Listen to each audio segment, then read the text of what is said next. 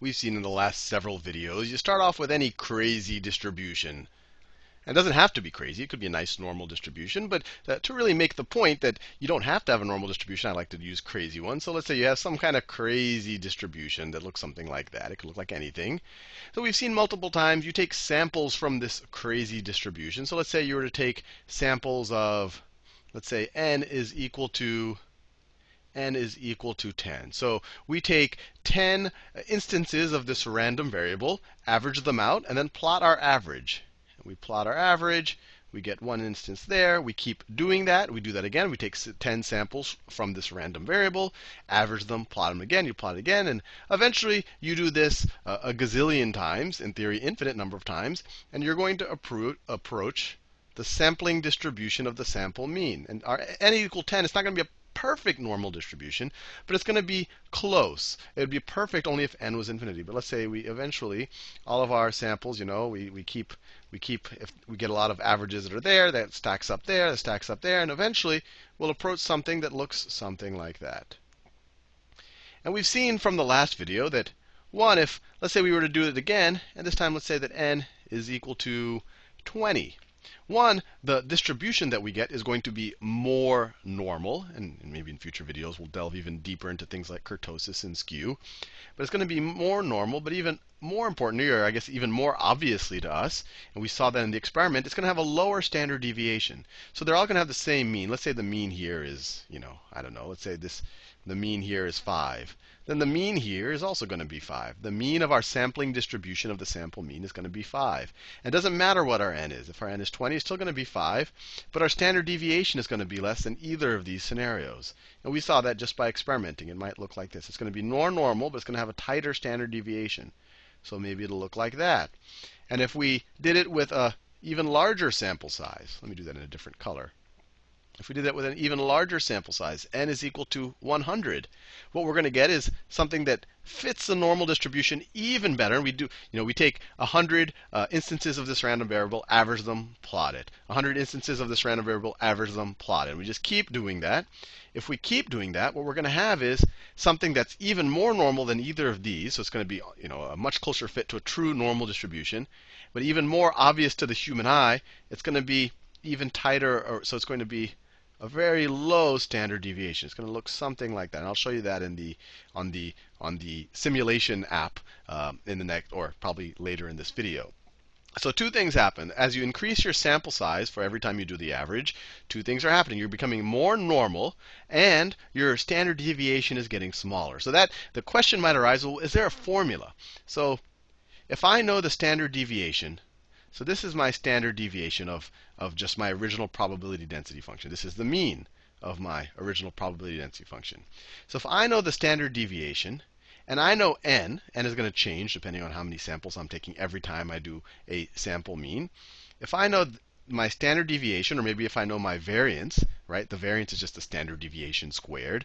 If you don't remember that, you might want to review those videos.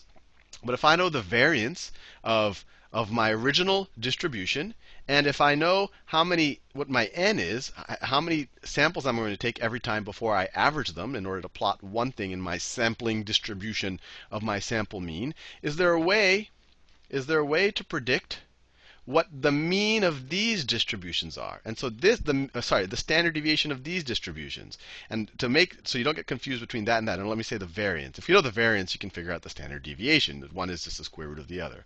So this is the variance of our original distribution. Now, to show that this is the variance of our sampling distribution of our sample mean, we'll write it right here. This is the variance of our mean, of our sample mean. Remember, our true mean is this. That the Greek letter mu is your true mean. This is equal to the mean. While an x with a line over it means sample mean. Sample mean. So here what we're saying is this is the variance of our sample means. Now this is going to be a true distribution. This isn't an estimate. There's some, if we magically knew this distribution, there's some true variance here. And of course the mean, so this has a mean. This right here, we can just to get our notation right, this is the mean of the sampling distribution of the sampling mean. So this is the mean of our means. It just happens to be the same thing. This is the mean of our sample means. It's going to be the same thing as that, especially if we do the trial over and over again. But anyway, the point of this video, is there any way to figure out this variance given the variance of the original distribution and your n? And it turns out there is. And I'm not going to do a proof here. I really want to give you the intuition of it. And I think you already do have the sense that every trial you take, if you take 100, you're much more likely, when you average those out, to get close to the true mean than if you took an n of 2 or an n of 5. You're just very unlikely to be far away, right, if you took 100 trials as opposed to taking 5. So I think you know that in some way it should be inversely proportional to n. The larger your n, the smaller a standard deviation. And it actually turns out it's about as simple as possible. It's one of those magical things about mathematics. And I'll prove it to you one day.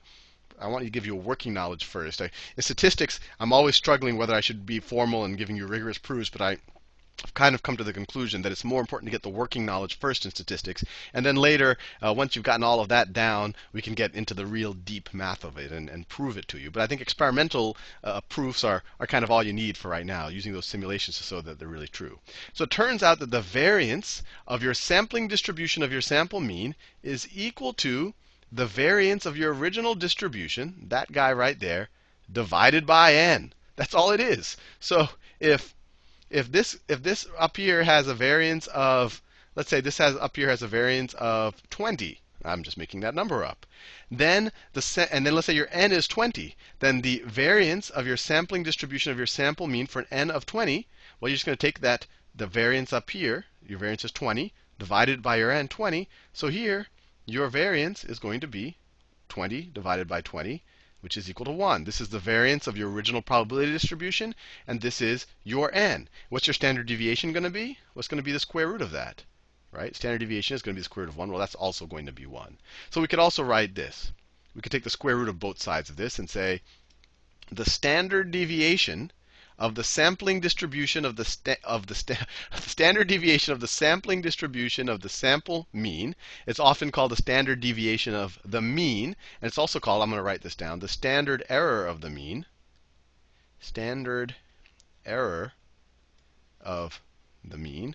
All of these things that I just mentioned, these all just mean the standard deviation of the sampling distribution of the sample mean. That's why this is confusing, because you use the word mean and sample over and over again. And if it confuses you, let me know. I'll do another video or pause and repeat or whatever. But if we just take the square root of both sides, the standard error of the mean, or the standard deviation of the sampling distribution of the sample mean, is equal to the standard deviation of your original function, of your original probability density function, which could be very non-normal, divided by the square root of n. I just took the square root of both sides of this equation. I personally like to remember this, that the variance is just inversely proportional to n. And then I like to go back to this, because this is very simple in my head. You just take the variance divided by n. Oh, and if I want the standard deviation, I just take the square roots of both sides, and I get this formula. So here, the standard deviation, when n is 20, the standard deviation of the sampling distribution of the sample mean is going to be 1. Here, when n is 100, well, our variance here, when n is equal to 100, so our variance of the sampling mean of the sample distribution, or our variance of the mean, of the sample mean, we could say, is going to be equal to 20, this guy's variance, divided by n. So it equals, n is 100, so it equals 1/5. Now, this guy's standard deviation, or the standard deviation of the sampling distribution of the sample mean, or the standard error of the mean, is going to be the square root of that. So 1 over the square root of 5. And this guy's be a little bit under 1/2 standard deviation, while this guy had a standard deviation of 1. So you see it's definitely thinner. Now I know what you're saying. Well, Sal, you just gave a formula. I don't necessarily believe you. Well, let's see if we can prove it to ourselves using the simulation. So I'll, just for fun, let me make I'll just mess with this distribution a little bit. So that's my new distribution. And let me take let me take two things it's easy to take the square root of, because if we're looking at standard deviation. So let's take an n of 16 and an n of 25. And let's do 10,000 trials. So in this case, every one of the trials, we're going to take 16 samples from here, average them, plot it here, and then do a frequency plot. Here, we're going to do 25 at a time, and then average them. I'll do it once animated just to remember. So I'm taking 16 samples, plot it there. I take 16 samples as described by this probability density function, or 25 now, plot it down here. Now, if I do that 10,000 times, what do I get? What do I get? All right, so here, just visually, you can tell just when n was larger, the standard deviation here is smaller. This is more squeezed together. But actually, let's write this stuff down. Let's see if I can remember it here. Here, n is, so in this random distribution I made, my standard deviation was 9.3. I'm going to remember these. Our standard deviation for the original thing was 9.3.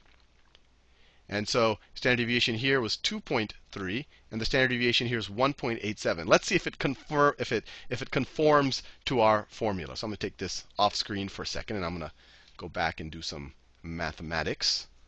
So I have this on my other screen so I can remember those numbers.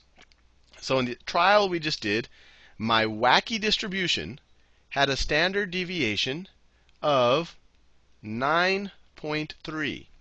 When n is equal to, let me do this in another color.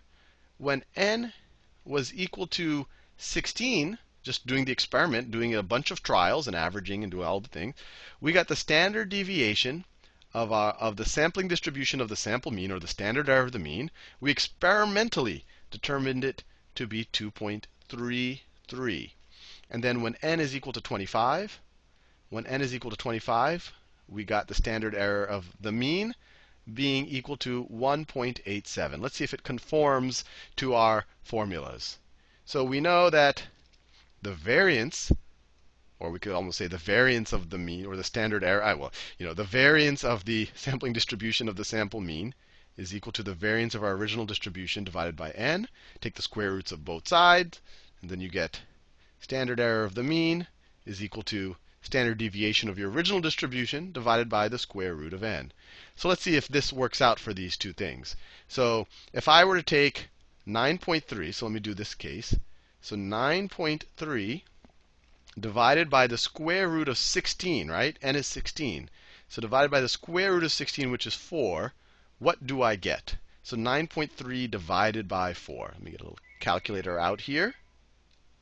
Let's see. We have, let me clear it out. We wanted to divide 9.3 divided by 4. 9.3 divided by our square root of n, n was 16, so divided by 4, is equal to 2.32.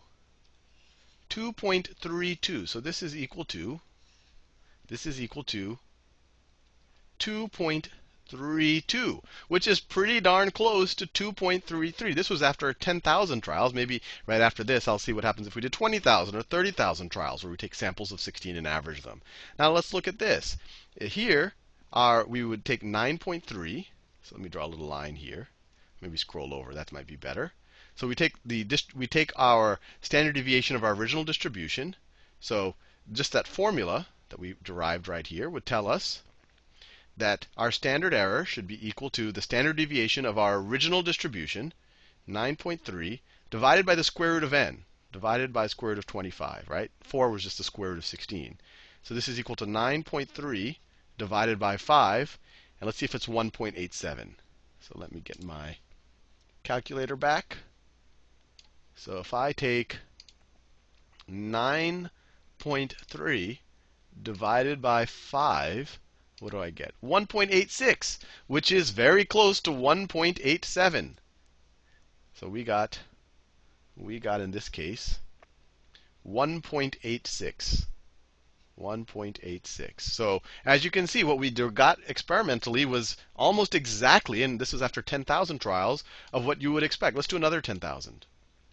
So you got another 10,000 trials. Well, we're still in the ballpark. We're not going to, maybe I can't hope to get the exact number, rounded or whatever. But as you can see, hopefully that'll be pretty satisfying to you, that the variance of the sampling distribution of the sample mean, the variance of the sampling distribution of the sampling mean, is just going to be equal to the variance of your original distribution, no matter how wacky that distribution might be, divided by your sample size, by the number of samples you take for for every basket that you average, I guess is the best way to think about it. And sometimes this can get confusing because you are taking samples of averages based on samples. So when someone says sample size, you're like, is sample size the number of times I took averages or the number of things I'm taking averages of each time? And it doesn't hurt to clarify that. Normally when they talk about sample size, they're talking about n.